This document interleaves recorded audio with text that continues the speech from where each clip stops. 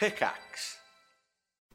Hello and welcome to the Eurogamer newscast, and this week we're discussing the biggest Xbox leak in history. We're looking ahead to the Switch 2's potential launch lineup. We're asking why there are so many industry layoffs, or at least that's what I would be saying. If you're listening to the Eurogamer newscast, hello, I'm Tom, Eurogamer's editor and host of our weekly discussion podcast, where we break down the biggest gaming news stories and share insight from our news reporting team.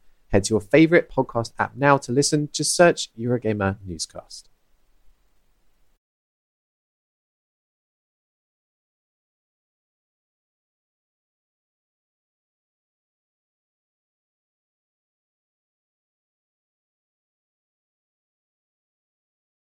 Hello. Hi. Welcome. Thank you. Thank you for having me. Can you first start by just telling me what would you like to be? How do you want me to refer to you today? Anne. Anne is fine. Anne. Okay. Mm-hmm. And can you tell us a little bit about where we can find you on the interwebs? Yeah. I've been streaming on Twitch for 7.5, almost 8 years, just over 7 years. Yeah. So I'm twitch.tv/AnneMunition. I've been all over the place for a long time. YouTube, all the socials are all the same. Sure. Cool. And what kind of streaming do you usually do? I mostly play FPS games. I was really big into Rainbow Six Siege for a long time. Lately, I've been playing a lot of Escape from Tarkov. And I kind of sometimes will just get, some variety games in. I like first person, like RPGs, Last of Us, The Witcher, that kind of thing. But most of the time I'm playing FPS games.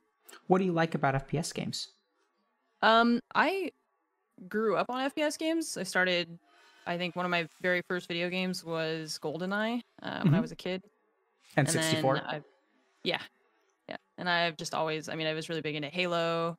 I've just always played FPS games. Cool. Yeah, I've always sucked at FPS games, including, it started with GoldenEye. And has continued through Quake and Unreal Tournament. And at that point, I just kind of gave up back around 2004. So yeah, I had a lot of fun playing that in high school, like Halo and Halo 2. Yeah, cool. So thanks for coming on today. Is there something in particular you wanted to talk about, or anything that we could potentially help you with? Yeah, we talked about I talk about this a lot on stream, actually, about how I feel like streaming over the course of time that I've been doing it has had a lot of impact on the way that I socialize. And I was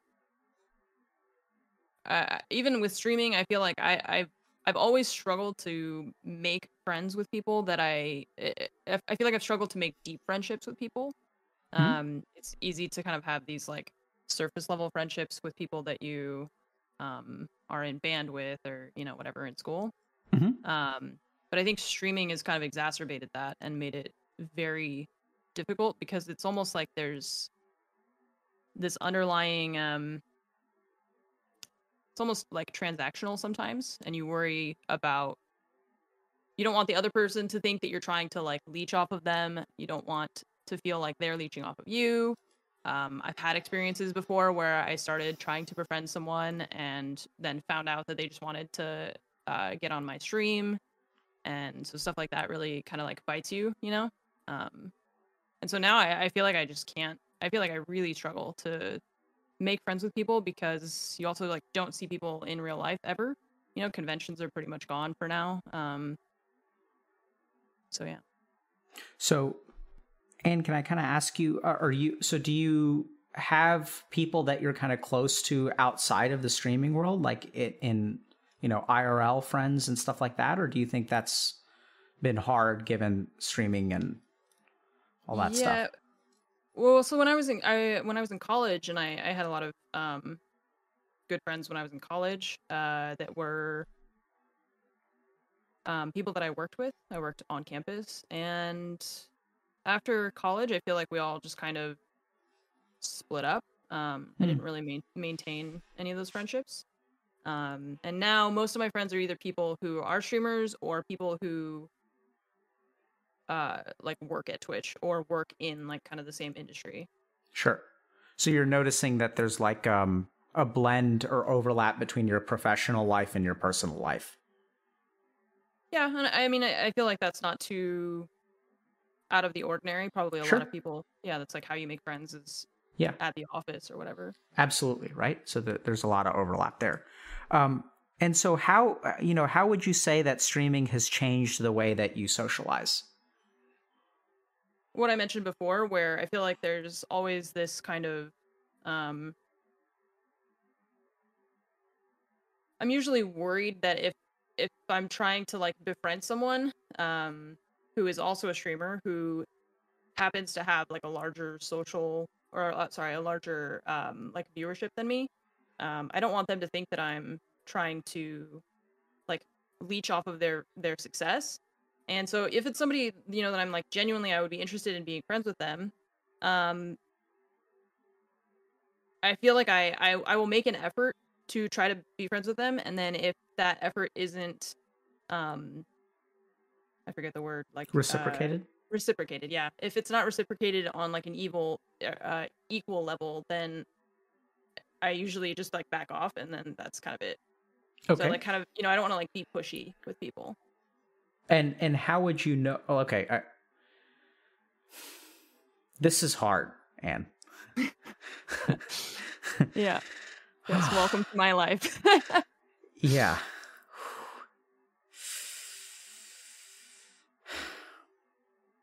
Let me just think for a second. Usually it takes me a while to get there. But so here's the first problem that I'm seeing. So usually when people come in with problems, it's easy if like the problem isn't as real as they think it is, and it's like something that has to do with them. Does that make sense? I think so. So like for example, let's say like I have a patient in my practice, right? And they come in and they say, I'm depressed. And like if their life is wonderful and they have a clinical illness, then the problem is within them. And so that I'm good with, right? So like that's what I do. I help people like fix things that are busted within them. What's really hard is sometimes I'll get people that come into my office and they'll say like, oh, I'm going through a divorce, and my partner is making allegations that I was like sexually abusive to our children to get a leg up in the divorce, which has in turn caused problems at my job. Mm-hmm. And so and if someone comes in saying something like that, like, I don't think necessarily that the problem is within them. It's not like they're mentally ill and have a neurochemistry imbalance. It's like genuinely like their life is falling apart. And that's not something that I can fix. So it kind of gives me pause. Does that make sense? Yeah. So the first thing that I'm taken aback by is just how challenging your circumstances are. Like, I don't know that I'm not hearing that you've got social anxiety or like, any of that stuff. Maybe you do, who knows? Maybe we'll get there. But, I'm not hearing like a you problem. Does that make sense? Yeah, I understand. It's just the circumstances of my profession and the way that my people in my profession socialize is challenging. Yeah, absolutely. And so that's what kind of gives me pause, because I'm noticing there's lots of issues, I suspect, around boundaries. There are issues around expectations. I see big issues around conflicts of interest, right? So you have dual relationships, and anytime you have a dual relationship, it complicates things. It's the same reason why, therapists are not allowed to date their patients, right? So like there's like an inherent conflict of interest. It's the same reason why you shouldn't go into business with family, because there's like a dual relationship there. And anytime there's a dual relationship, things get muddy. And so I'm struggling a little bit because I don't know how to help you with this. So I need a second to think. Okay. Because I don't want to be like, sorry, sucks for you. The world is what it is. GG. I'll catch you next time. Thanks for having me. Yeah. Which is honestly where I'm kind of leaning towards right now. So I gotta check myself for a second. So Anne, let me ask you a question. So I'm noticing that are you usually like pretty even keel? Yeah. Yeah, I get that on stream a lot of, is she depressed? Because I have a very monochrome attitude, I think. Pretty, level. Yeah. How long have you been that way? I would say probably my whole life. Okay. And how does it feel when people kind of like notice that when people in your chat ask like, is she depressed?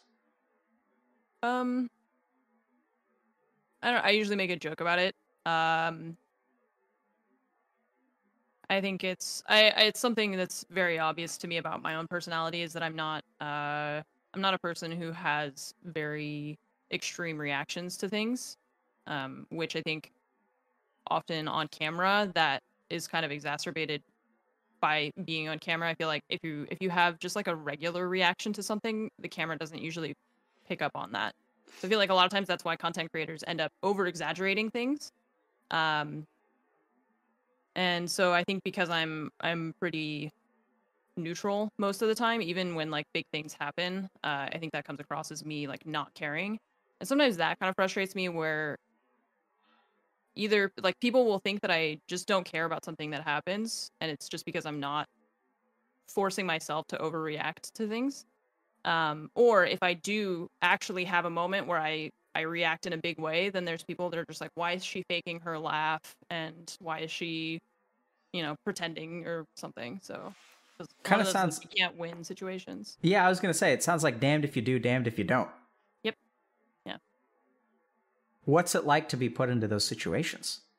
It sucks. That's one of my least favorite things about streaming. It feels like you're kind of trapped in between like I feel like you can have those moments where you're above it and you're like, well, you can't please everyone, and so do whatever you want, and that's fine. But a lot of content creation is surrounded by having to please the audience, right? Like that's how you get a bigger audience, is by being interesting to people that are watching. And so it's like you kind of have to do both. Yeah. So, Anne, let me ask you. It's okay if I call you Anne, right? Yes. Okay. So I'm kind of getting the sense that, like you said, you're kind of trapped. So I'm really curious and almost confused, also amazed. I know it's a weird plethora of things, but how you manage to get up every day and stream. Mm-hmm. Like, because if you're faced with a situation where you can't, it's like if you emote too much, it's like, she's being fake for views. And if you don't emote enough, it's like she's heartless. Maybe a little bit of a hyperbole, but I'm trying to mimic the internet here. No, that's pretty accurate, actually. Fuck. That's oh my God. Yeah, that's pretty spot on. Yeah. Yeah. How do you do that? How do you? I don't know. There's a Florence and the Machine song where she says, "I don't know how I don't just stand outside and scream," and that's how I feel sometimes. And it's like, I don't know. I mean, I like playing video games. I've been playing video games for, forever. So I got into streaming because it was something that I wanted to share with people, but I mean, it's like a constant assault of different people's opinions, and like people who will just throw out a comment without really,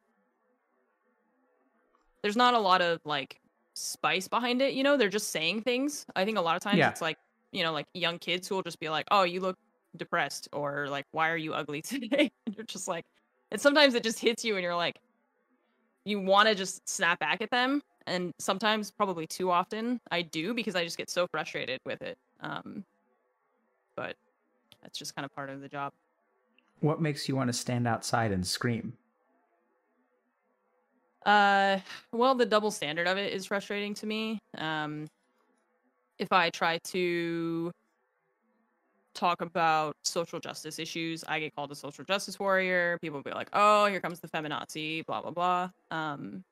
If some 20,000 viewer white male streamer does it, then everyone's like, oh, good for you, good job. And so that kind of thing really frustrates me, where it's like people who champion the ideas of like, mental health, talking about mental health, and that kind of thing is, I feel like a lot of times you get shouted down, and then if you have enough of a following, then people will praise you for it, and that is frustrating to me. Yeah, I just realized something. Can you have a male feminazi? Oh, probably. Because guess so. I would think so too, but I just realized that I've never heard someone call a man a feminazi, right? If you're a female feminist, I've seen lots of female feminists get called feminazi. I don't think I've ever seen a male feminazi before.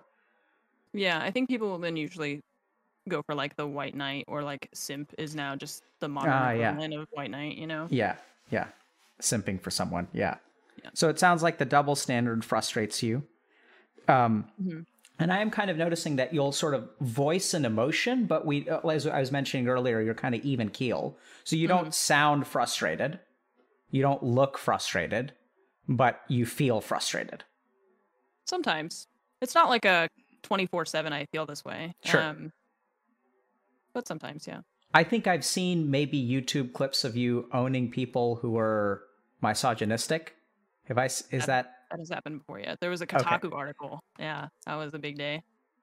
What was the Kotaku article? I was playing Siege, and I think I was off stream, but I was recording just in case anything like cool happened, you know. And there were just a couple of guys that were being really shitty toward me. And so I was like recording it, and just I wasn't responding to them. I was just saying, like, making call outs in the game. And then I ended up being like the top frag on our team. And they were still just being like really aggressive and like, you know, the whole go kill yourself, et cetera, et cetera. And I posted it on Twitter, and then someone decided to post it on Kotaku, I guess. And there was a whole thing about it. How did you feel after the Kotaku article was posted? I feel like it surprised me. I feel like it was a lot of more attention being drawn to something that is not, to me, it's not that big of a deal, you know? So it felt like there was a big spotlight being shined on something that was kind of a daily occurrence. So it would be kind of like a Kotaku article about the color of your shirt today, and you're just like, I don't know, I just do this. So it was a little bit intimidating to me, because there were a lot of people that came into my chat that day that were saying, like, you know, they were saying really nice things, actually. They were like really positive about the way that I responded, or my lack of response to what those guys were saying. So what was intimidating about it? Well, like I said, it was just a big spotlight on something that to me was not that interesting. And so it was just, I was worried more about like any negative reaction that might come from it. Like I said, if people that are just like, oh, you know, who cares if they told you to kill yourself? Like, who cares if they said that? Why do you care about that? So I'm hearing that you were almost anticipating an amplification of the hatred. Yeah. Yeah. Well, anytime you talk about people being misogynistic or, you know, aggressive or just rude in online games, there's always so many people that are just like, I just mute them or whatever, just ignore them, or, you know, it's your fault because you didn't mute them, or you should have just ignored them, or who cares what they say, like, don't let it bother you. And so that kind of thing is frustrating. Okay. So, and I think I have a sense of where to go. And Great.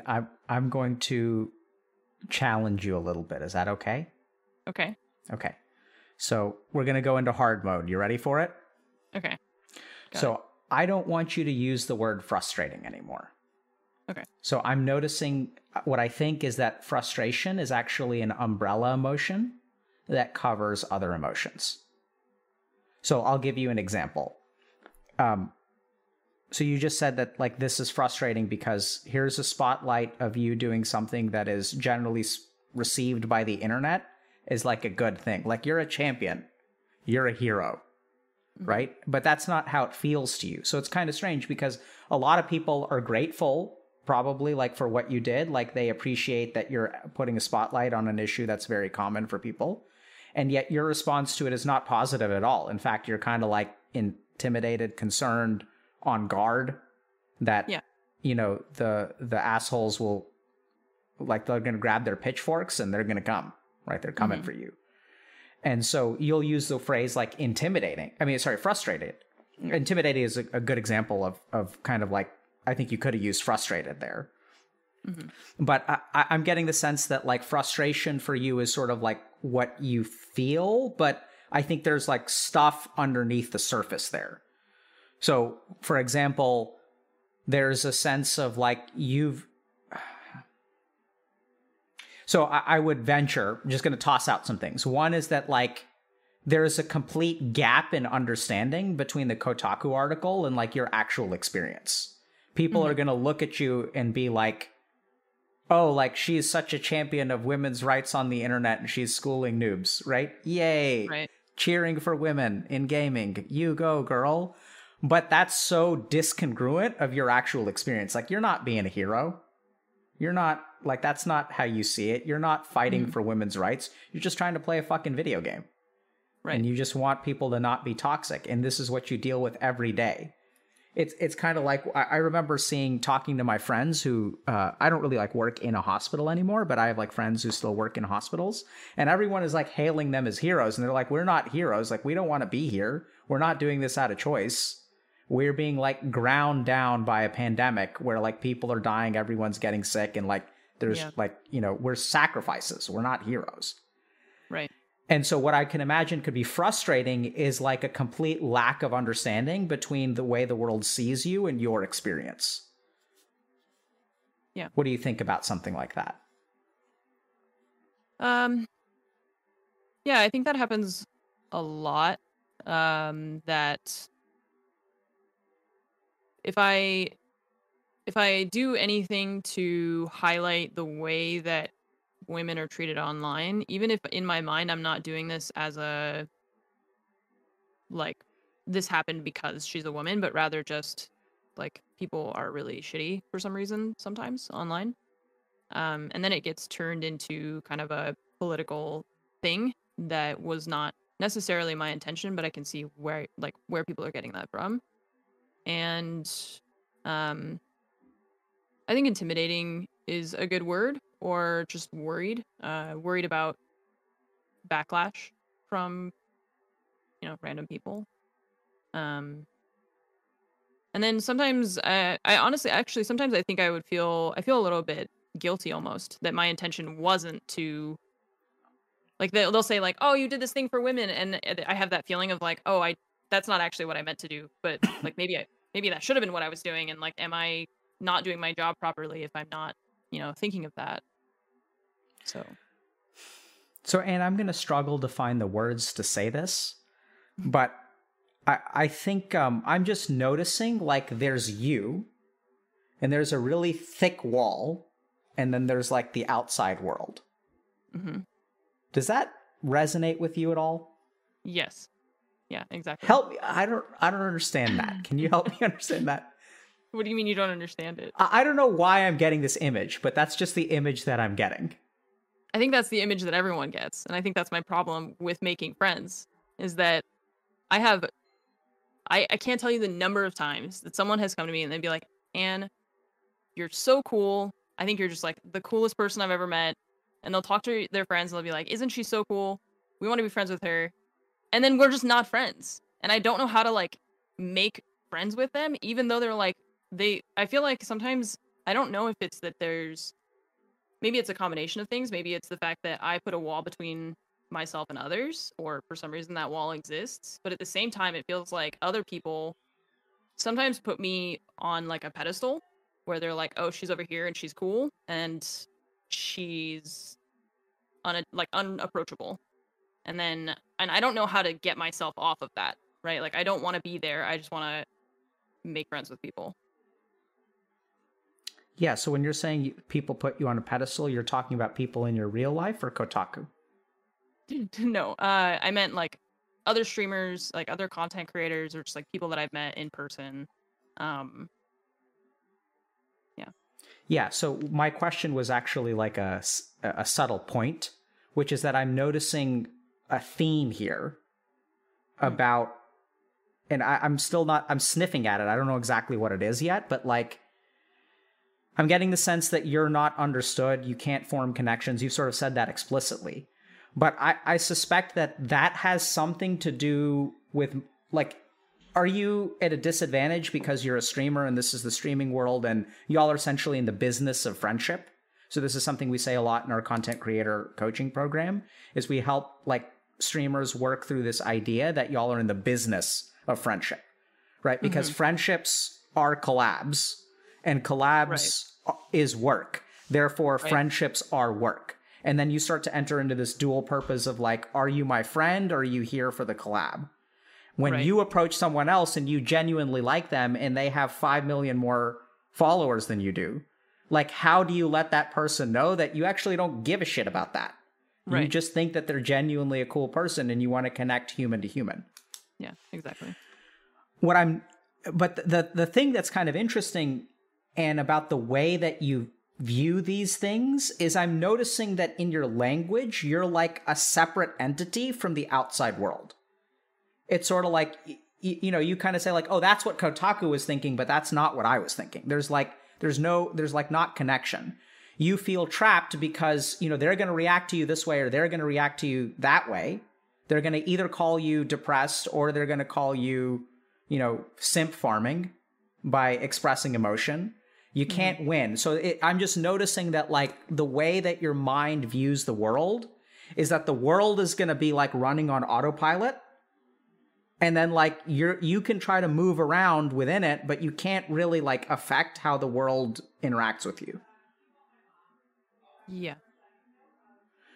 So I think as long as that, I suspect that contributes to the way that you form relationships with people. What do you think? That sounds accurate, yes. Right, so don't know how to undo that or to like change that, you know. We'll get there, I think. Okay. So I think hopefully we'll get there. So I think there's actually something really interesting, which is while you are a champion of women in the gaming space, I don't get the sense that you feel powerful. Do you feel powerful? No, not really. Do you feel like you have agency? Like the capacity to change things? Minor things, yes, I think, but not on a grand scale. What about making a friend? What's the scale? Is that a grand scale or a minor thing? I mean, it's like not for lack of trying, you know. It's like I feel like I try. Maybe I'm not doing a good job of it. But that's not the question I asked. Okay. Pay attention now, and I think your answer is revealing. Do you have the agency to change things? I didn't ask you if you try to change things. I asked you, can you? Can you make a friend? Things? Can I? I think so, yes. I think I'm capable of that, yeah. What's the likelihood of the outcome there? Are you theoretically capable, or do you think like, you know, where should I place the bet? Should I bet on you, or should we bet on friendship or bet on not friendship? I mean, yeah, like it's a thing that I have done before. So it's like I know that I can do it. It just feels like something that is very challenging for me. So how hard have you tried? I don't know. How do you quantify that? Gut. Yeah. You feel like you've tried hard? Well, that's what I was talking about earlier, where it's like I feel like I will take a step forward and then I get worried about what the other person is thinking, what their reaction is, or I don't feel like I'm seeing a reciprocation. And so then I back off because I don't want to pressure people or push people. So I think I would say I probably don't try like super hard in that sense because I don't want to be I don't want to be overbearing. Okay. So this is going to be a bit blunt. So I want you to envision something, okay? Okay. I'm going to take a step forward and I'm going to take a step back. And then I'm going to take a step forward and I'm going to take a step back. And I'm going to take a step forward and I'm going to take a step back. if you're watching someone doing this and someone told you, why don't you think that person is walking forward? And someone was like, it's because there's an invisible wall. That's why they can't move forward. What do you think about that? Is that fair? What do you mean by fair? Like, is that a fair interpretation of, like, if someone just keeps on, like, staying in place, right? Like, you're taking a step forward and then you kind of pull back. It's sort of like I'm getting this image of a wall is, like, in the way. Right? And I mean, this is a bit blunt because I'm asking you to stretch here. I don't think we've appropriately filled in all the steps. But, like, I'm noticing a resistance, right? Maybe it's not a wall. It's more like a tether that keeps you, like, from really pushing forward and, like, you know, like, I think we're on to something here. I'm sniffing something. What do you think? I could be wrong, though. Well, if we take your example of taking a step forward towards someone and maybe you take 2 steps forward and they don't move, and you take another step forward and they still don't move, or they even maybe get distracted by something and they, you know, start walking in another direction. At what point do you, you know, stop following that person? You know, where you're just like, we're not actually like friends yet, but I'm just walking after you, you know, like following you wherever you're going. At what point does that person then turn around and be like, why are you following me? You know? So I think that's more of my fear. I'm with you. So where does that fear come from? Has that happened to you? I mean, I think that's just generally when I feel like I'll like message people, to ask them if they want to like play games. They'll say like, yeah, sure, like that sounds great, and then we just like I'll be like, cool, when, you know, do you want to do that? And then just like they don't talk ever again. What about before you? But let's step outside of streaming for a second. Okay. Have you had any experiences where you felt like you kind of chased someone, and they were like, "What are you doing?" Like middle school, high school, maybe college. I think most of the time it's more like a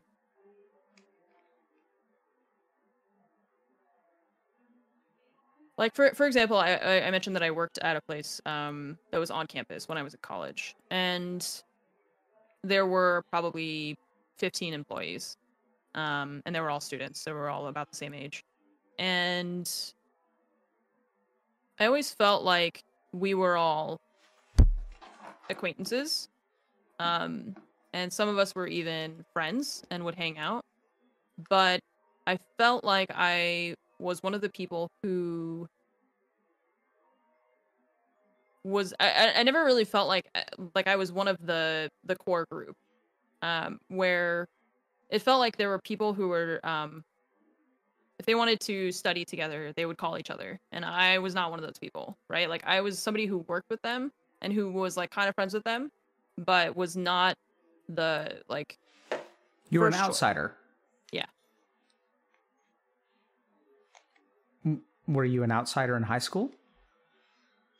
Yeah, I think it's kind of the same scenario where I was in like marching band or concert band or whatever, and it always felt like kind of the same social dynamic. What was it like to be in marching band? I played trumpet, so I had to hold my trumpet up for many hours, so I had really great biceps. But it was a lot of long hours, with like, you know, the same group of people, and so I mean there were people that I was like pretty good friends with at the time, and then we either kind of fell out of contact or just weren't friends anymore, you know, for various reasons. So okay. And can I ask you kind of a couple of like random questions that are sort of all over the place? Okay. Can you help me understand? So I noticed you have some tattoos. Can you tell me a little bit about those?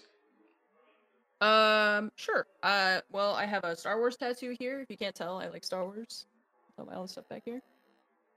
This one is from The Witcher. This is from a Russian novel. Hmm. And the text says, "Bold is the heart that steers her through the night." And then I have this one here that's supposed to be a representative of my family, my siblings, and my mom and I. What is that one? So it's a horse here Horse? because Yeah. my mom loves horses, and then it's a sun, moon, and star, which is my brother, sister, and I. Can you tell me a little bit about your family? Yeah. I have an older brother and an older sister. We're all within about 4 years of each other. Uh, grew up with my mom. Um, my dad. My parents were divorced, and he would visit when I was a kid. He would visit maybe like 2 or 3 times a year. Um, and then now most of my family lives here in California. We all kind of ended up here through. We lived in the Midwest, and then through all sorts of different things, we all ended up in California.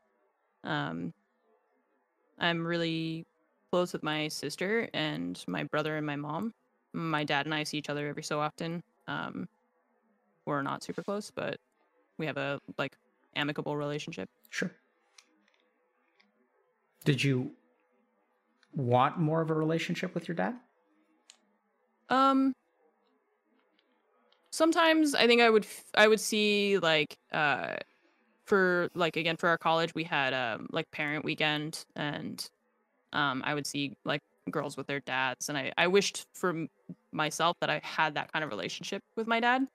Um, but we just never really had that, and I don't know, it's okay. Like I said, my mom and I are really close. I feel like she did a really good job of raising us Seem and taking certainly. care of us, and Yeah, I think that much is clear. yeah. Also, sounds like you have very close bonds with your siblings. Yeah, yeah, we're pretty close. Um, and why do you think you didn't have more of a relationship with your dad? How do you understand that? How long do you have? Um, well, when I was a kid, so my dad is Korean and my mom is American, and my dad, I think, got a lot of negativity from his side of the family because he married an American woman and had half American kids. So his side of the family was always pretty rude to us and kind of dismissive.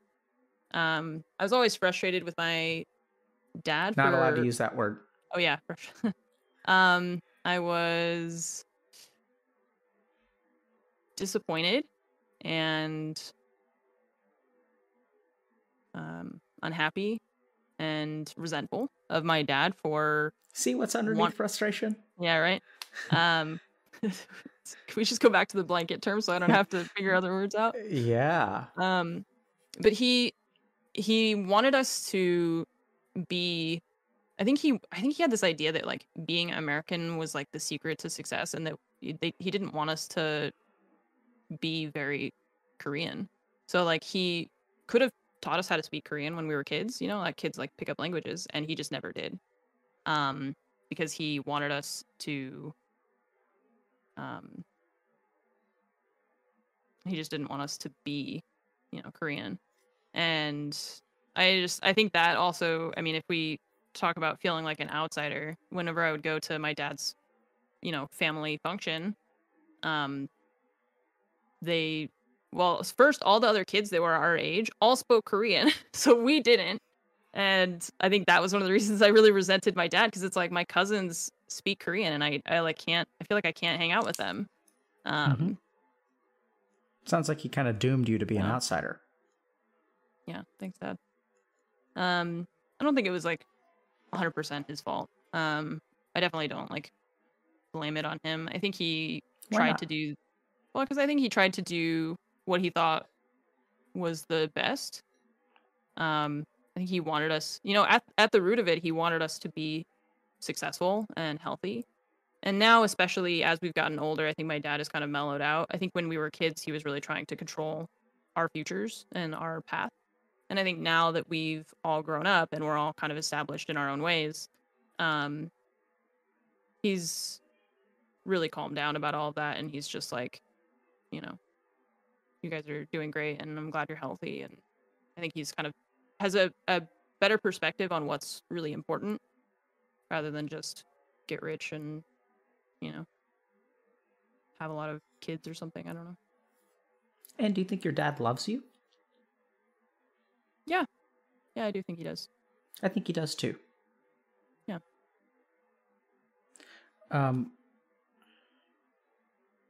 That turned out to be a shorter story than I was expecting.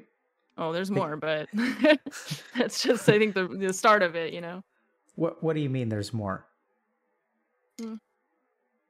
I mean, that sounds pretty reasonable and wholesome. Yeah. I don't know. My dad, I just hope he never watches this. He got remarried without telling us. I'm pretty sure that the woman that he's living with, he also got remarried to without telling us. He had to borrow money from me a lot when I was in college. He rented a car, didn't pay for it, got arrested. My cousin, who I hadn't spoken to in many years, called me to say that it was my fault because I didn't give him money. When I didn't even know that he needed money because I had given him money in the past. So I think he just kind of shuffled the blame over onto me. I don't know what else.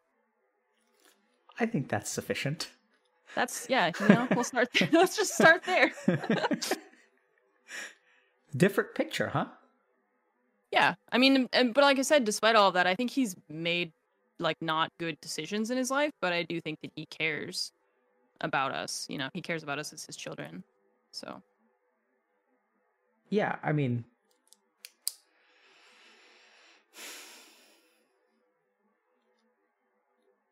can I think for a second? Mm-hmm. How does it feel to talk about this stuff?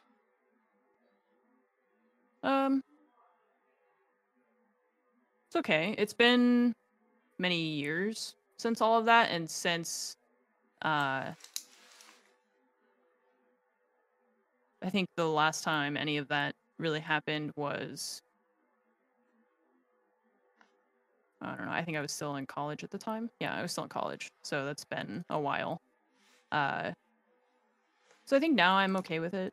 It's kind of in the past, you know. I've moved on. So, and other random question, okay? This may be the most offensive question that I ask. You're welcome to not answer it. You're welcome to go tell me to fuck myself. So I noticed that you're wearing black and that you have, it seems like black is kind of your color. Okay, technically this is gray. I just okay. want to Technically, sure. Technically. Am I just catching you on a day where you're like dressing darker, or is this sort of like, is this your aesthetic? Like, even when I look at your like, first of all, it looks cool. Okay. Your room looks cool. Like, there's a lot of like black and like some cool lighting and stuff like that. Looks dope. But I'm noticing, there's not like, I don't see any blue. I don't see any pink. Like, there's a plant in there. There's some lighting in there, but it's very like black and white is kind of like your aesthetic. There's some blue. Okay. Yeah. How I mean, is this usually kind of how you look, or am I just catching you on a darker day in terms of color palette? Yeah, I think sometimes, especially when I was in college, and then when I first started streaming, the first couple of years, I would say I wore a black shirt every day. And I think the past maybe year or two, I've started wearing more different colors than just black. So. And can you help me understand like when you started wearing, so you started wearing black a whole bunch when you started streaming? No, I meant like for a long time, but for, probably all of like high school, college. And then when I started streaming, and then. I know I don't know where I'm going with this. Okay. Okay. So you got to help me out here, but help me understand what's appealed to you about that. Like the way that I dress? Yeah. Oh, I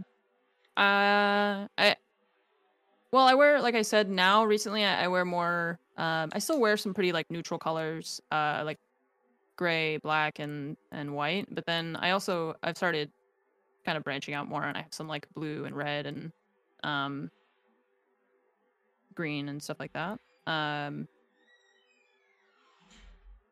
And I don't know. I don't really think about it too much. I think I just pick what I think looks nice on me.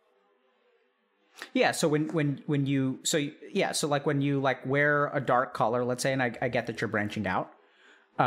When you just like look in the mirror, like something about that look feels right to you, or like looks good to you. Mm-hmm. You look great in dark colors, by the way. So I'm not trying to make a judgment there. Yeah, well, that's okay. So I'm curious, what would it feel like to wear like a pink shirt? I do have like it's more of like a salmon colored shirt that I really like. It kind of just depends on what I feel like wearing that day. What do you think makes you feel like wearing a salmon color versus a dark color? I genuinely don't know. It depends on what's clean. Okay. What my hair looks like that day, I guess. Truly one of us. Yeah. My wardrobe choice is dependent on body odor more than anything else. Yeah. And what will make me stink the least. Truly one of us. Yeah, and I if I need to apologize for that line of questioning, please let me know. I wasn't intending to be offensive or anything, but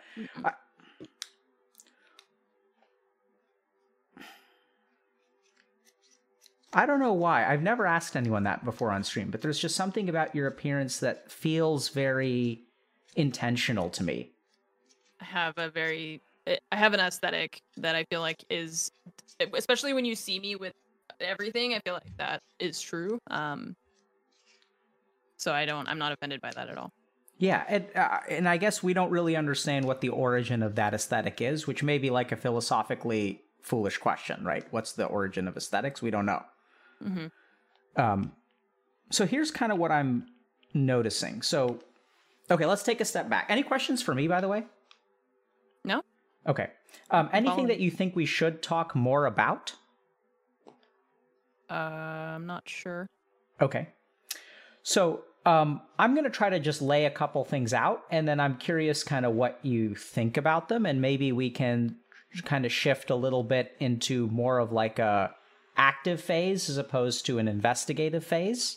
Does that sound okay to you? Sure. Maybe it's inappropriate. Maybe it's premature. So let's take you, for example. You're Anne. You're a Twitch streamer. You school noobs on the internet. You love Star Wars. You're branching out into different colors. It's all good. It sounds like you're capable of forming like healthy and close relationships. You're really close to your mom. You've come to some kind of dynamic equilibrium with your dad. I get the sense that he loves you a lot. I get the sense that you love him a lot. I get the sense that he's done a lot of stuff that maybe you could blame him for. Maybe at some point you did, but I don't really get the sense that you're holding on to a ton of resentment. And that hopefully you've forgiven him or something. There may be more to do there, because when I asked the question about your dad, you were like, how long do you have? So maybe there's more to explore there, but maybe that's for a therapist. So you came here with this sort of question of, okay, I'm trying to form relationships with people and it's like hard. And so here's the challenge, is that like you're interested in forming relationships. You want, true friends. You had good friends in the past. They kind of sloughed off over time. And now you're in the world of streamers where like a lot of friendships are transactional. So here we are. Is that fair to say? Mm-hmm. So what do we do about this? So first thing that I kind of want to point out to you is that you do seem to have a sort of like fatalistic approach to things. And I don't get the sense that you have what's the grin? I just like the word fatalistic. There we go. I don't know why. Yeah, that's because, yeah. So like you have like kind of a fatalistic attitude, right? So, and what I mean by that is that your ability to exert change in the external world, that's been written down on my notebook for a while. I've just been waiting for the right choice to toss it out. But like, if you just think about how you view this, it's sort of like the circumstances are what they are, and I don't really know like how to fit into or make this work in this situation. Yeah. That's the approach that I hear.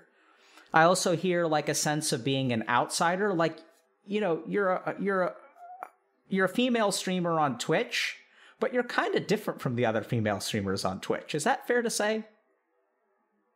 Maybe. Maybe.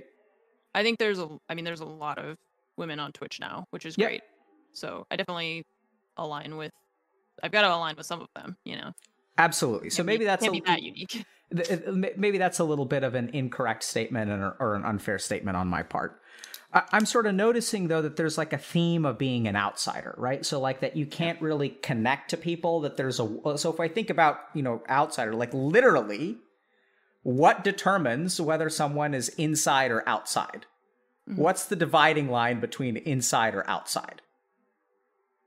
Right. It's a wall, right? Like it's like literally a wall. And we're kind of talking about like sort of like I'm noticing this theme emerge. And so this is where you got to be careful, right? Because sometimes like people who are trained like I am in therapy, like we love to find connections and we love to be like, oh, this is the answer. I've figured it all out. I'd say that half the time we're just wrong. We just really don't know. And it's just all in our head. And we love to come up with complicated theories.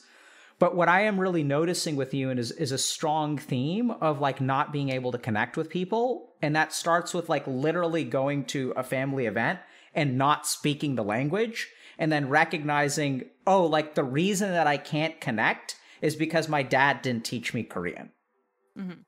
And so what I'm kind of imagining is like I'm imagining 5-year-old Anne who's trying to understand how does the world work? What are the rules of the game? And you correctly conclude that my ability to connect with these people is determined by whether my dad teaches me Korean or not. Is that fair for that 5-year-old to conclude? I mean, yeah, partially it wasn't just the language thing, but it was also the fact that, like, I think even as a kid, you can sense when adults are, like, side-eyeing you, you know? Absolutely. That's, I think, a big part of it, too. Yeah, so I think that there's, like, a fear of judgment. Yeah. Which is what I'm hearing there. Which has also, like, so I'm noticing there are a couple of things which seem to be popping up.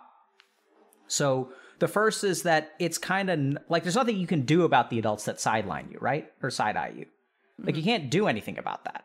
So that there's like a sense of, actually like a lack of agency is what I'd call it. That you don't actually have, it's not within, the scope of what you can control to like change those people. Right. And we sort of hear that thinking, which is logical, by the way. I'm not saying it's incorrect in any way, shape, or form. In terms of like, even when I ask you like, okay, what if you take one step forward and then like you pull back a little bit, like what's the alternative? And you can say like, I take one step forward, I take 2 steps forward, I take 3 steps forward. They start moving away and I keep chasing after them and like, that's just dumb. Right? And once again, I'm kind of noticing that irrespective of what you're doing, like what your mind jumps to is like, what's the scenario where I can't win despite my efforts? Do you see that? Yeah.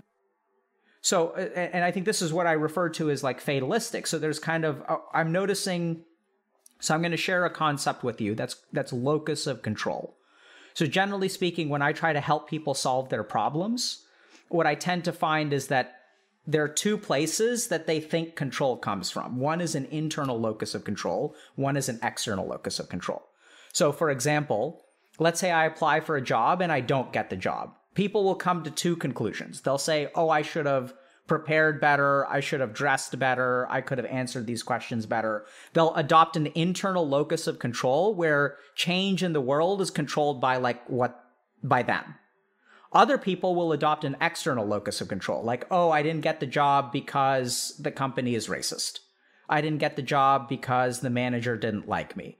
I didn't get the job because of factors I didn't get the job because of the economy. Right? Factors outside of them. And generally speaking, people will do both, but in a given issue, they'll sort of default to the locus of control being in one place. Does that make sense? Yeah.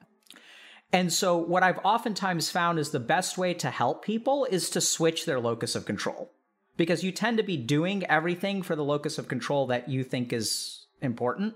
Right? So if someone says, oh, I didn't get the job because of the economy, that may be a factual statement. Like the economy may suck, but it still remains that company was hiring and they probably hired someone. It's just that someone wasn't you. So in spite of the world being rigged against you, if you switch your locus of control, it changes the way that you approach the problem and actually helps those people land the job. Okay. Does that make sense? Yes. Okay.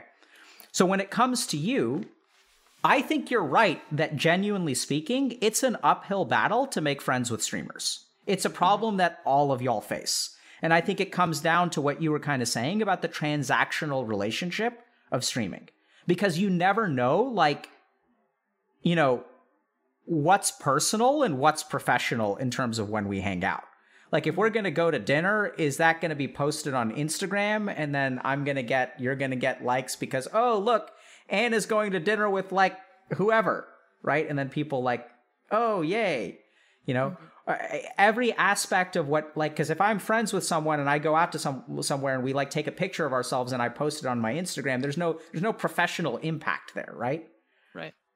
So I'm noticing that that's absolutely true, but I do think that you in particular may be like sensitive to the consequences of dual relationships. And where I'd kind of get that from is like your dad hitting you up for cash. You know, like, what do you think about that? What do I think about my dad asking me for money? Yeah.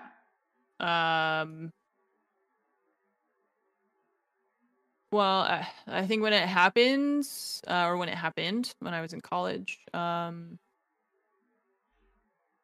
not sure. I mean, I remember trying to figure out, you know, how much money does he need and like how much am I capable of giving on my, you know, like college student salary and like paying my rent and everything. Mm-hmm. I honestly, I don't remember having very like strong feelings about it. But that could just be because of how much time it's been. I just don't really remember. But whatever it was, I don't feel like it left like a super strong impression. Yeah, I don't think it did leave a super strong impression. So let me ask you a question slightly differently. What impact do you think it has on a father-daughter relationship if a father asks a daughter for money? Well, I mean, I never really have felt like my dad and I mean, we've never had a very close relationship, you know? We've never been like father-daughter, you know? He kind of feels like this older male stranger, you know? Yep. And it's like, I know I'm related to him and I know he's my dad, but he's still kind of, I mean, he's not my father, really. Sure. So let me ask you a question in a different way. Right. So if an older male stranger hit you up for cash, would you give it to him? I mean, a stranger, no. But because he's my dad, I did. Right? So, like, that's... I don't know how to say this, but exactly. Right. So here you are, not really having a father-daughter relationship, but, like, you're giving him money because he's your dad. Right. Right? So, like, that feels very, like, muddy in terms of, like, what the relationship is. Mm-hmm. Does that make sense? Right. I mean, yeah, like one of us is supposed to be more of an adult than the other. Well, I mean, I know it sounds kind of weird, but let's change things up a little bit. How would you feel giving your mom money? No problem. Exactly, because she's actually your mom. Right. Right? So it's kind of interesting because on the one hand, sure, the adult is supposed to be the adult, but at the same time, like, family comes first, and there are actually scenarios where, you know, kids help parents out financially all the time. Like, I help my mom out like every week.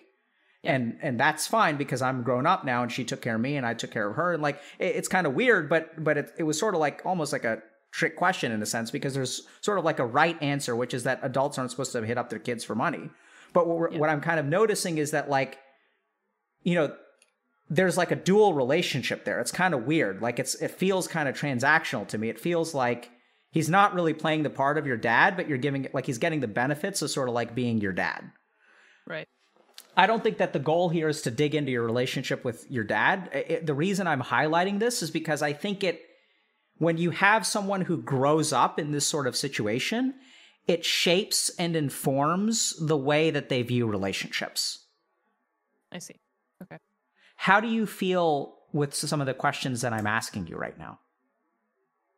I mean, I feel fine. I'm like just processing what you're saying. I haven't really thought about any of that for a while. Like I said, it's many years in the past, and so I don't like think about it on a daily basis. Sure. But it makes sense to me that like you said, kind of informs the way that I view relationships and the way that I try to make friends with people. Yeah. So, and I think that, like, one of the most, I've noticed this pattern where when people grow up with like some of these kinds of relationships, and I know in a sense you didn't really grow up with a relationship with your dad. I'm not saying it's all like daddy issues, but that I'm kind of noticing that there have been multiple times throughout your life where you felt like an outsider, right? In marching band or in college, like you were never like the tier 1 friend. There's like the tier 1 friends, and then there are like the tier 2 friends. It's like if we're going to party queue and we've got 5 spots, I'm going to ask these 4 people first, and if none of them are available, here's the invite. And you want to play some CS:GO? Right. And why are you smiling now? Because that is how it feels. Yeah. It's like we've got 4 spots, and I mean, Anne's available, I guess. You know, like it's not like I'm the first person that people are like, let's invite Anne. And I have like, I would say I have probably a couple friends that I would be their first choice. And I appreciate that, and I appreciate them. And I think it's just like my kind of search for more of that, right? I want to be closer with more people, but I definitely feel like not one of the first choices. So my point is that when I hear that feeling that you're sort of experiencing, I'm actually hearing that it predates streaming. So this is where locus of control becomes important, because if you diagnose this problem as exclusively a streamer problem, then you're SOL, because you can't change the streaming world. But what I'm sort of noticing is that this actually predates streaming. That you've learned how to be protective of yourself and even erect a wall, because I'm guessing that when you sort of figured out that you weren't the first person that they thought of to invite to study, you didn't chase them very far. Mm-hmm. What do you think about that? That sounds accurate. Yeah. Right? And the reason you didn't chase them is because it hurts. Mm-hmm. It hurts to like want something from someone and them not give it to you. So there's an easy way to protect yourself from that hurt, which is don't want it from them. Right. Don't chase them in the first place. And if you want to get super classic about it, you could say that this is all starts with your dad. Mm-hmm. And that you may have made overtures with him and like he didn't like meet you halfway. You saw him 2 or 3 times a year. So you learned early on to be like, I'm not going to get anything there. And so you've normalized. This is the other thing that I see. I see that you've normalized a lot of like what seems like painful stuff. So it doesn't feel painful anymore. Like when everyone else on the internet thinks that what you go through is terrible and you are a hero for standing up to injustice, and you're like, it's my everyday, that's fucking sad. Yeah. How does it feel to hear me say that? Again, that feels very accurate. I think I do that a lot, and I actually just talked with my partner about that recently, where I think I take emotions and I put them into a box, and then I put that box away, and then I just don't bother with it again. So yep. I don't know if this is probably the poorest prediction I'll ever make on stream, but I gotta wonder whether your choice to wear a salmon shirt has to do with the way that you're feeling on a particular day. Whether the emotions are in the box or not in the box. Yeah. I have no idea. But I gotta wonder. And so I don't know how else to say this, Anne, but I think if you want to form connections with people, you have... So the last point that I'll sort of say is I think a lot of the wall is being understood. And that I think that you have like an internal experience of the world that you don't advertise to the outside world. Like, what do you think about that? Yeah, I mean, I've always been, even with streaming and before streaming, I would say I'm like a pretty private person. And definitely like, I don't know if it was that I learned to operate solo because of what we're talking about, or if I like have always been like that. You know, it's like chicken and egg. I don't know which one came first. But I have kind of always operated on my own. So here's how I would understand that. So I think that generally speaking, the brain uses the tool that works the best, and then that tool improves with practice. So what we tend to find in people is that when they have a strength, that's what they default to get them through difficult situations, which then in turn improves that strength, makes it adaptable. So like emotional suppression, putting up walls, and like putting your emotions in a box are like absolutely adaptations. The challenge is that over time they can become maladaptive, because now what's happened is like you're a one-trick pony. Like I'm a spawn camping sniper rifling noob, right? And you get to that way because like that's what let you in. And then at the same time, though, like you don't know how to use like an SMG or like whatever as a result. So I think what I'm really hearing is that you probably you have a natural tendency to be like kind of closed off, right?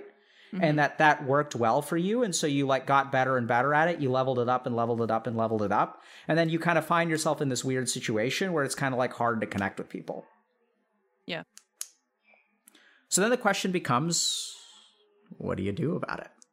What do you think? Yeah.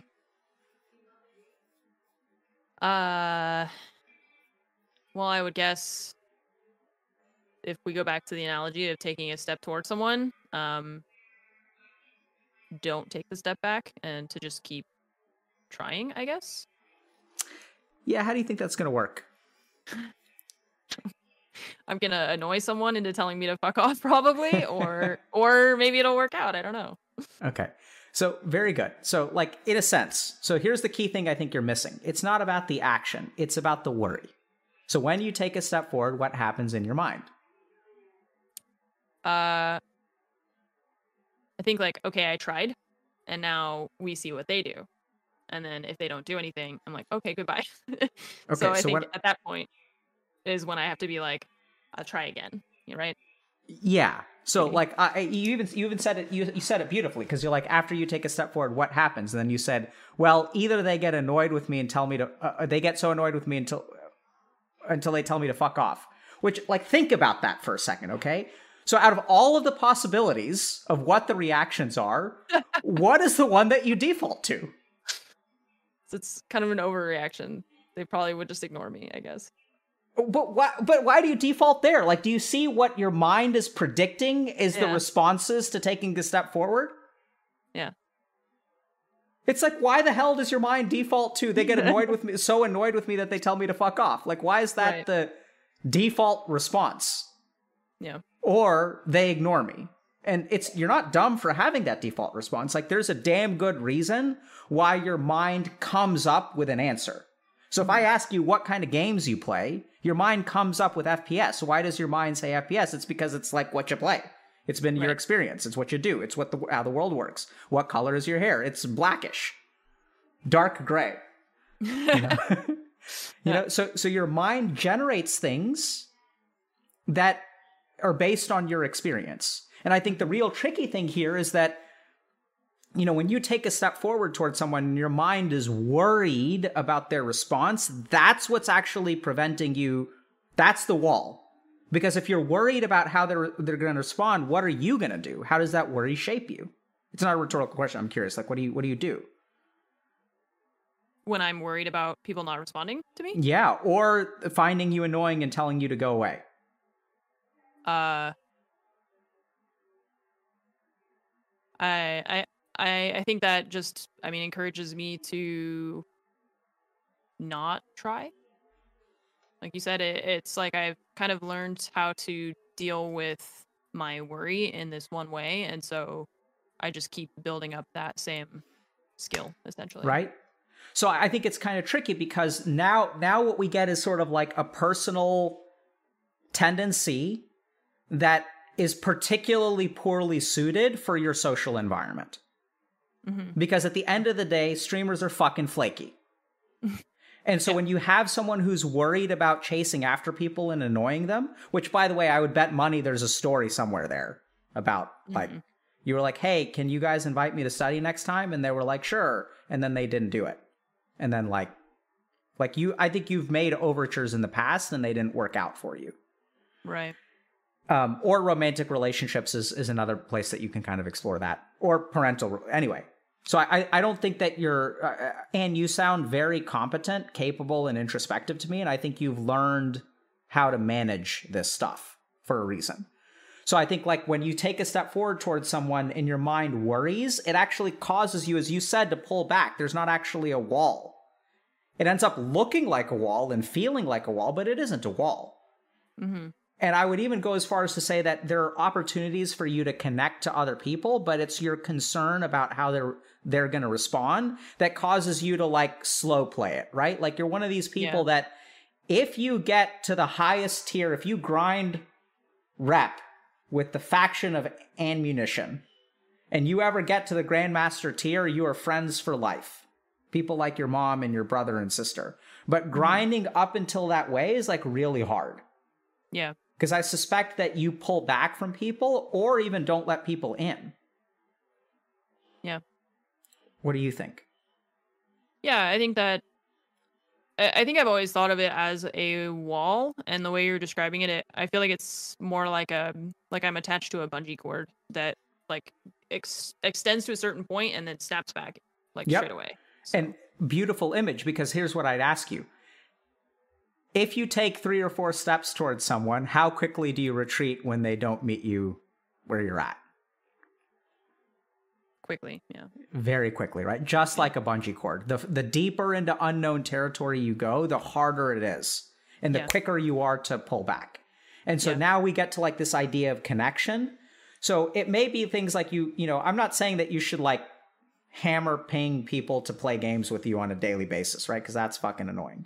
But I also suspect that when you do have some of these interactions, that there are moments where you can be more like emotionally vulnerable with them or emotionally connected with them, and that you're kind of concerned about like how they're going to respond. Mm-hmm. What do you think about that? About like telling people directly that that's how I feel? Yeah, like I think that there are times where you'll feel a particular way, but you know, your like brain is going to be like, you don't want to be too much for them. Yeah. Does it tell you those kinds of thoughts?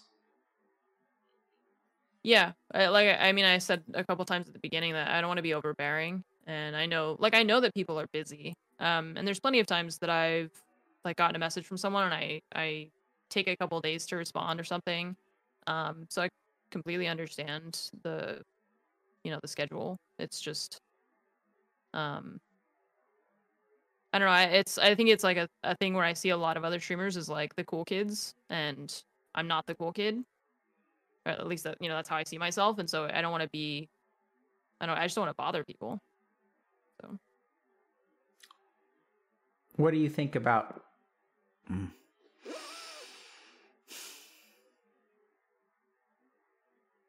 This is hard.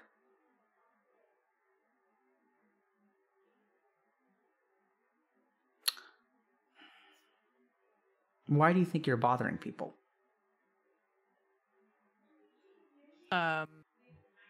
Because they're busy with all their other like things that they're doing in their lives. Like streamers are very busy. And like I said that I feel like if I try to like make friends with people who are like also happen to be streamers, and let's say we start to kind of become friends, and then if I see with regularity that I'm not being invited to do stuff, then to me I translate that as they are being polite, but they don't actually want to like play games with me or like be friends with me. They're just being polite. Because like if you want to be friends with someone, you invite them to play games or you invite them to hang out. And so I translate that as like if you're not like if I invite you to do something and you decline because you have something else going on or whatever, and then you don't ask me to do stuff, then it's kind of like I feel like they're trying to reject you but nicely, you know? Sure. So for me, I'm like, I'm going to take the hint and just leave you alone. Yeah. Okay. So, Anne, I'm going to try... now we get into the territory that I'm the worst at, but I'm going to give it a shot. Okay. Okay. So now what I'd like to do is actually be very, very concrete with you and see if we can actually adjust some of the way that you communicate with people. I don't know if this is actually going to work or not. All right. So you got to take this with. So here's the challenge. So if you reach out to someone and they don't respond back, and then you reach out to them and they don't respond back, you don't want to reach out to them a third time. You're like, I get the hint. I'm taking the hint. Right. I'm not going to force you into telling me that you don't want to hang out with me. Right. Right? So that makes sense, and I think is not an effective style of communicating to build relationships. Right. So here's a question, for example, that I'll ask people when. So I have a friend of mine. So I sometimes play D&D, and sometimes do other things like I'll watch esports tournaments and stuff like that. And I've got like my group of nerd friends, right? So we like get together on occasion and we'll play D&D or we'll like watch esports stuff or whatever. And then there's some people at the fringe of the group that I have a relationship with them, and then like I'll invite them to the stuff and they always turn me down. So I don't know what the deal is. But sometimes what I found is actually really, really useful is like a specific question, which is, hey, I've noticed that, you know, I've invited you a couple of times. It seems like you've been busy. No big deal. I was just curious. Do you want me to invite you in the future? Mm-hmm. Like being a little bit explicit instead of inferring into their communication, because for them to not respond to you, there's like a differential diagnosis. There are all these kinds of reasons. One is that I'm not really too interested in Anne. She's my second choice in terms of hanging out with. So I would say yes if I had no one else better to hang out with. You know, there's like that whole line of thinking, which you've got to be careful about. And I think that experience of yours actually shapes the way that you interpret their response. Mm-hmm. Which is that, oh, I don't want to bother them, which is kind of weird because if you're bothering someone, it implies to me like a sense of like lower value in you. Does that make sense? Yeah. I've actually done that before with someone where I've said like, thank you for inviting me all the time. And I genuinely have just had schedule conflicts the past couple of times, but I do want to hang out with you. So like, please keep inviting me.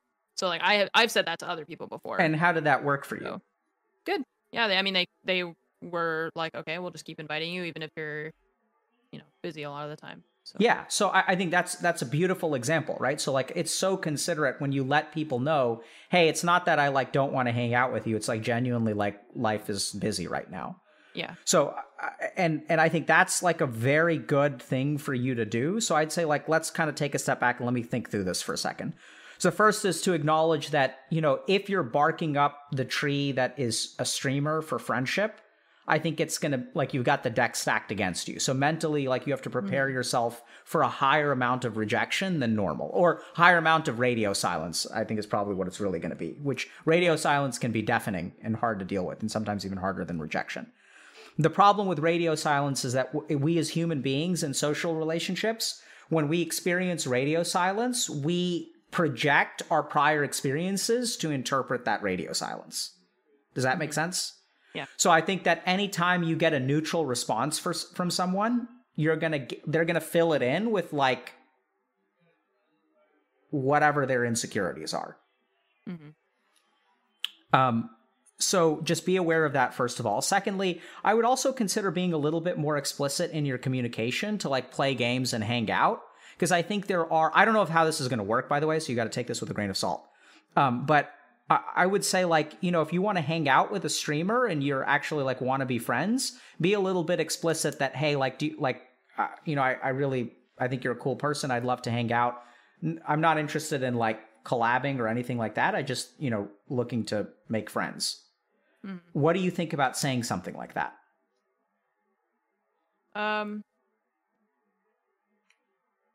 Yeah, I guess it depends on like how I feel like the relationship already is with someone, because I wouldn't, of course you would, I don't think you wouldn't want to do that with just like some random person that's like the first time you're trying to talk to them. Right. But it's just after like trying to establish something with someone. It's really hard when you're just like, I don't really care about collabing, but the only time that we can like hang out would be on stream. So it's like kind of is a collab, Yeah. So I feel like that's also one of the things that is tough, because it's like you can't hang out with people in person very easily. either. So that's a good point. So that's why I'm saying, like, I don't really know if some of the suggestions I'm going to make are going to land or not. But I think the main goal, Anne, is to clarify the dual relationship. So, like, you know, when you're engaging with someone, to be as explicit, I don't know what this practically looks like, but try to be explicit with them about what you're looking for from the relationship. You know, there's a certain amount of, like, let's talk about romantic relationships, for example. Like, there's a certain amount of flirtation and, you know, not leaving things unsaid that can make things kind of exciting. But at the end of the day, the successful relationships are the ones that, like, where people usually at some point explicitly make their intentions known. And the relationships that get confusing and messed up are the ones where people are, like, ambiguous and, you know, half-assing it and, like, not sure what they want. So I don't know, what do you think that would look like in terms of the kinds of friendships that you want to pursue? I'm not sure how to answer that, I guess. And neither am I. So I think this is a problem that actually all streamers are facing right now. Is that they don't, I haven't heard anyone really, like, talk about figuring out how to determine with a streamer relationship, like, how to draw the boundaries and set expectations about what people are looking for from the relationship. Yeah. So I think that's a genuine challenge with your situation, and one that you can't affect what streamers do. But I do wonder a little bit about whether you can adjust your language to somehow compensate for, like, the circumstances. Yeah. But I think if there isn't a clear way to engage with streamers, I'm just not sure. I'd say then what you should really focus on is your internal sense of worry when you start engaging in a relationship, and be a little bit careful about letting that dictate when you pull back. Yeah. Yeah, I agree. I think it's like an internal thing that I have to kind of overcome, that I cut the cord pretty quickly when I feel like I'm not sure if I'm going to be annoying people or whatever. And so, yeah, I think the challenge for me is going to be just not immediately cutting and running. Yep. I think spot on. So very practically, like, what that's going to look like is you're going to do one or two things, and then there's going to be a voice in your head that's going to tell you, hey, these people think I'm annoying. You're still allowed to cut the cord if you want to, but just be aware that you're doing it, and say to yourself, like, in this moment, I'm actually, like, this just feels too uncomfortable for me, and I just don't want to take this chance. Mm-hmm. I'd rather not be friends at all than take the chance that I'm annoying them. Yeah. Yeah. Oh, I'm sorry. I was just gonna say that at least then it's like you have I guess more of, like, a finite answer, rather than just being like, I don't know what happened, and I just made this up. Maybe how do you have a finite answer? I meant, like, if you try to talk to someone and you're more explicit about kind of what you're hoping to achieve, and when you talk about it, it's like, I have a hard time imagining someone just being like, don't talk to me again, you know? But, like, imagine if there was some equivalent of that, where they're just like, no, that's cool, like, I don't really want to be friends, or something like that. Sorry, go ahead. Yeah. No, so the cool thing, actually, and this is kind of bizarre, but the really cool thing is that human beings are evolving to say that. So people didn't used to say that, but now, like, I've seen this sometimes, like, people will post on, like, you know, Tinder screenshots and stuff, where people will actually say, like, hey, I think you're a wonderful person, I just didn't feel a spark, and I'm not interested in seeing you again. That kind of communication is becoming more common because of the nature of human interactions. Has never required that before. Now it does. And I think the interesting thing is that even if someone told you that, hey, I'm not interested in pursuing a friendship with you, I think you would feel okay with that. I think you would actually like it. Like, you'd be fine with that. It may hurt a little bit, but the closure and the simplicity of it, I think, can be very, like, therapeutic. Yeah, I agree. So, and the last thing that I'd say is that, you know, just look as I can. I don't know how else to say that. Any experience with meditation, by the way? No. Okay. So I can maybe try to teach you something in a little bit, but I would say that this thing is going to like arise in your mind. I don't know how else to put that. Does that make sense to you? No. Okay. So I want you to imagine this: people find me annoying. You remember the days of pop-up ads? Mm-hmm. It's going to be like a pop-up ad. Like you're going about your business, you're doing your thing, you're browsing the web, looking at 4chan or whatever. And then like there are going to be particular circumstances in which this thing is going to pop up in your head and you're going to feel like you're annoying someone. You're going to feel like the outsider. And I want you to just really prepare for that pop-up ad. And just remember that just like a pop-up ad, just because there's something on your screen that's telling you that there are hot singles in your area and you can take this pill for penis enlargement doesn't actually make it real, right? That's coming from the pop-up ad. It's not actually coming from like reality. Right. Right? And so the really confusing thing about our human psychology is that our mind tells us things that are based on like our experience, which is sort of like our cookie history, right? Mm-hmm. And so like then we get targeted with the kinds of things that pop up, but that's just based on our history of what we've been browsing on the internet. I remember one of my friends worked in IT, and he worked at IT at a university, and he was saying that like one of the professors complained that like they were getting all these like ads for like gay pornography. And then the IT dude was like, the ads are based on your browser history. So he's like, it's not a virus, bro. It's just like the internet just knows what you're looking at. Yeah. And so in that way, our mind also populates our head with the trash that we've engaged in the past. Right. Yeah. And so I know it's kind of hard, but as you notice that pop-up come up, until you know it's a pop-up, like you just think it's what's there, right? It's what your mind tells you. It feels real. But just look for it, wait for it. It's going to pop out. It's like it's trying to, spawn camp you. And it's going to be waiting. Download buttons. When you're trying to download something and there's like the real download button and then there's like 12 fake download buttons and you have to like figure out which one is the right one. Absolutely. And just like that, your mind is going to be feeding you lots of crap that is not actually accurate. So, and hopefully as you notice, you can not give into a little bit and like take one step forward, maybe have a conversation with someone, maybe kind of try. And then my hope is that you'll actually be able to form better connections over time. Thoughts, questions? That sounds good. That all makes a lot of sense. I'm having trouble. Yeah. Go ahead. I was just gonna say, I feel like there's a lot of like analogies that we've used today that I haven't like really thought of in the past. So I think that gives me a lot to think about. Like what? Well, the thing that I default to assuming that people are going to be annoyed by me, and so I back off. The fact that I back off really quickly at all, and that I don't super like I feel like I'm trying, but I think that I am kind of half trying, I'm not like really trying. Yeah. And the fact that a lot of that can be, I'm aware that it's something that's been a part of my life even before streaming. So I know that it's not directly as a result of streaming. It's just something that is really exacerbated by the circumstances of streaming.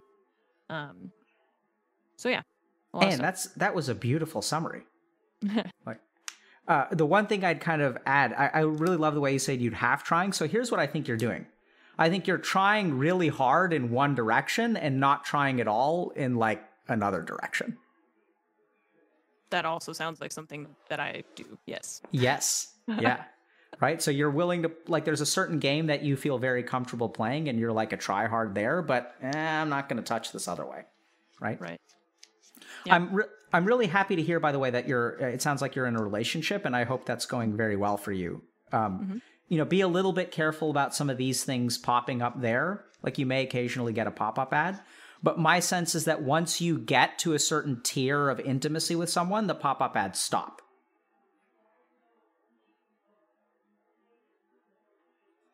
Maybe. Do you get pop-up ads with your mom? No. Sometimes. So It's Not the okay. same kind of Papa Bad, but I Um, wonder if my mom loves me. I'm not sure. I think a lot of it may have to do with your intrinsic sense of value. So when you feel valued and loved by someone, I suspect the pop-up ads will stop. But anyway, now I have to. You want to talk a little bit about meditation, or you have any questions before we kind of potentially do meditation and wind down? Anything else you want to talk about? Nope. Okay. I think we're good. So meditation, yay, nay? You don't have to say yes. You're allowed to say no. I've never really done it before, so I don't know. I don't know how to say yes or no because I'm not sure what it is. Okay.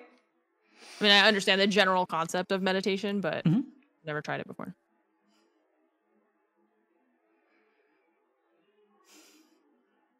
Okay, let me think for a second.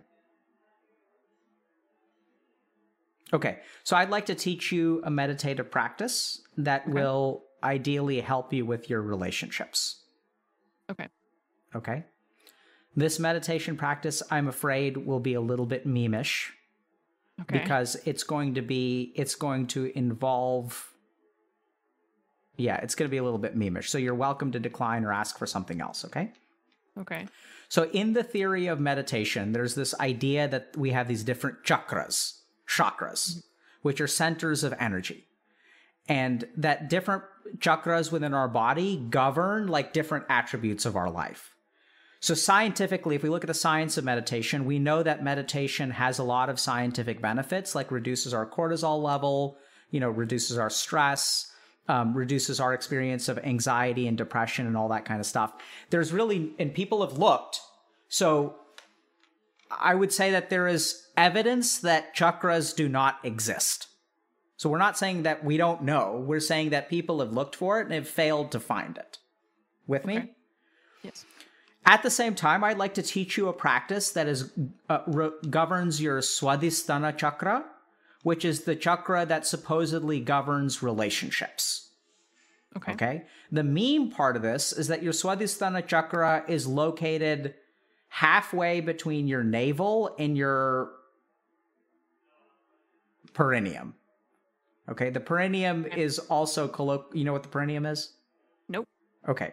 So it's like the point halfway between the scrotum and the anus. The taint, if it were. And I know it's kind of memeish. So the Swadhisthana chakra is actually located at your pubic symphysis, which is the point where your two hips, your hip bones kind of meet. So for men, it's kind of like the top, it's kind of like where your bladder is, basically. Okay. So what's kind of memeish about this is that, that region is close to the genitals, and so everyone's like, ha ha ha, genitals. So for you can kind of view the Swadhisthana chakra as kind of like where, so it's your pubic symphysis. So it's kind of like at the top of in the center, at the top of your hips. Like we think about hips on the outside, but the hips actually wrap around and they touch in the center, okay? Mm-hmm.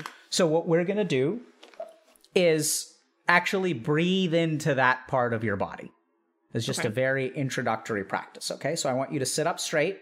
You okay doing this, or is that too weird for you, too close to the... No, let's do it. All right, so I want you to think for a second about, when you really need to pee, where do you feel that? Okay. Right? So the general region of the body. So I'm going to ask you to sit up straight. Yep. And close your eyes. Okay.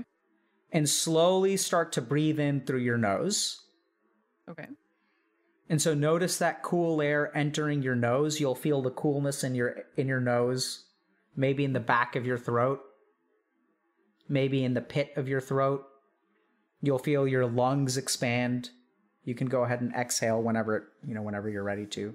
Mm-hmm. And then as you breathe in again, you can kind of notice your solar plexus area will also kind of maybe feel cool or expand a little bit. And then let the breath go down into the abdomen. Go ahead and exhale. And now when you breathe in, I want you to push your belly button out. So expand your abdomen, let your diaphragm come down. And then breathe out and contract your abdomen. And let's just focus on abdominal breathing for just a second. So deep breath in, Push the belly out. And exhale, let the belly relax. Pull your navel in towards your spine. If people are watching, y'all can do this too. Some of the imagery may not work for you. It's not a big deal. You don't have to try to do everything. Just go with the general direction of it. And now take a deep breath in. Follow the breath all the way from the nose down into the throat, expanding the chest into the abdomen. And then exhale. And notice the warmth of the return flow.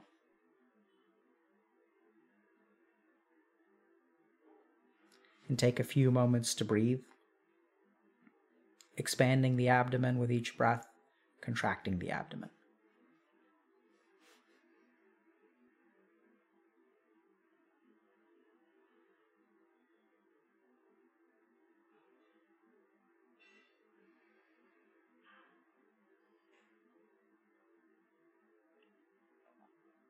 And now what I want you to do is notice that when you expand the abdomen, there's kind of like a bottom part of the abdomen, which is going to be kind of right at your pubic symphysis. As you breathe in, you're going to kind of feel almost like a slight pressure around your bladder. Do you feel that? Mm-hmm.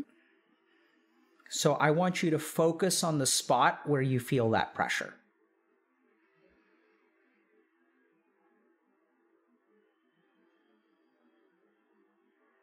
And then as you exhale, you'll notice a relaxation in the area of your bladder. That pressure kind of gets relieved and gets loosened and kind of like, I don't know how to say this, but when you breathe in, it's like you're pushing something into that. And when you breathe out, you're creating a vacuum and letting it kind of come out. Does that make sense at all? Yeah, I think so. Cool. That means you're doing it right. So now what I want you to just practice sort of pushing the breath into that part of your body and letting the breath come out of that body. And it's almost like you're bringing like cool, nourishing air, and that you're letting out like heat and toxicity and like pent up energy.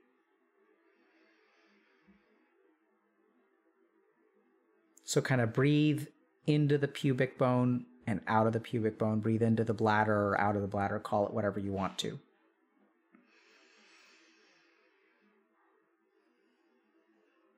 And now I want you to think about the sensation of bothering people.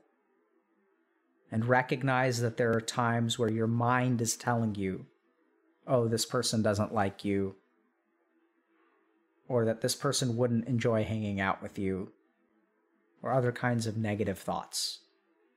And imagine that all those negative thoughts are kind of stored in that, where the pubic symphysis is, in the Swadhisthana chakra. And that with each breath, you're bringing stuff into that and letting those kind of like negative thoughts out.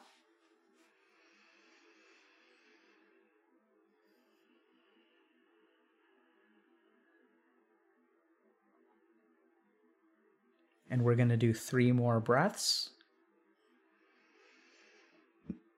Nice and slow.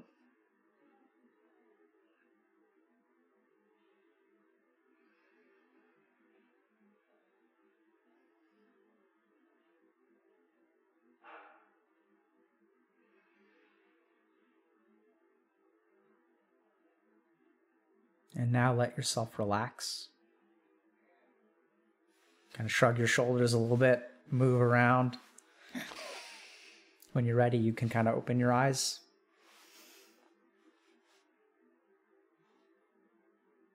Okay. What was that like? It was a bit weird at first because I'm aware that I'm on camera. But it was relaxing. Where did the sense of weirdness go? I don't know. It just left, I guess. Yes. So that is the purpose of meditation. Mm-hmm. Right? So when you say weirdness, like your mind may have been thinking, oh, what do people think about me? Right. Oh, no. So the weirdness, I would even argue, is a pop-up. being concerned about the opinions of others. And so the purpose of this practice is to do away with those kinds of thoughts. Right? So the next time you feel the bungee cord pulling you back, I'd practice this maybe 3 times a week, or potentially even every day, but I'd shoot for 3 times a week, 5 minutes. That's it. Okay, 15 minutes a week. And then the next time you kind of engage in a social interaction and you feel that pop-up coming up, close your eyes for a second, breathe into the bladder, and then try to like act in a slightly different way. Okay. Cool? Cool. Thoughts, questions, conclusions? No, we kind of summarized before. I feel like there's a lot of analogies that will help me think about how I'm interacting with people and what I default to and how I can kind of change that. Yeah. And the meditation thing is something I'll try. I'm not against it. It's just something that I've never really done. Sure. So. Yeah. You don't have to do it. But it's just something that I offer, and if it works for you, great. If it doesn't work for you, no big deal. And now the next time someone asks you, have you ever tried meditation? You can say, yeah, I've tried it once. Yeah. It's okay. Yeah. So that's the point, right? So it's not to commit to anything or anything like that. It's just give it a shot. Works for you, great. If not, no biggie. All right. Okay. Do you want to just tell us one last time, Anne, where we can kind of find you and what you are known for and what people can expect if they come to your channel? Yeah. Well, I stream on Twitch, so it's twitch.tv/AnneMunition, and I play a lot of FPS games. Play sometimes some variety games, but usually I'm playing Escape from Tarkov or Rainbow Six Siege, stuff like that.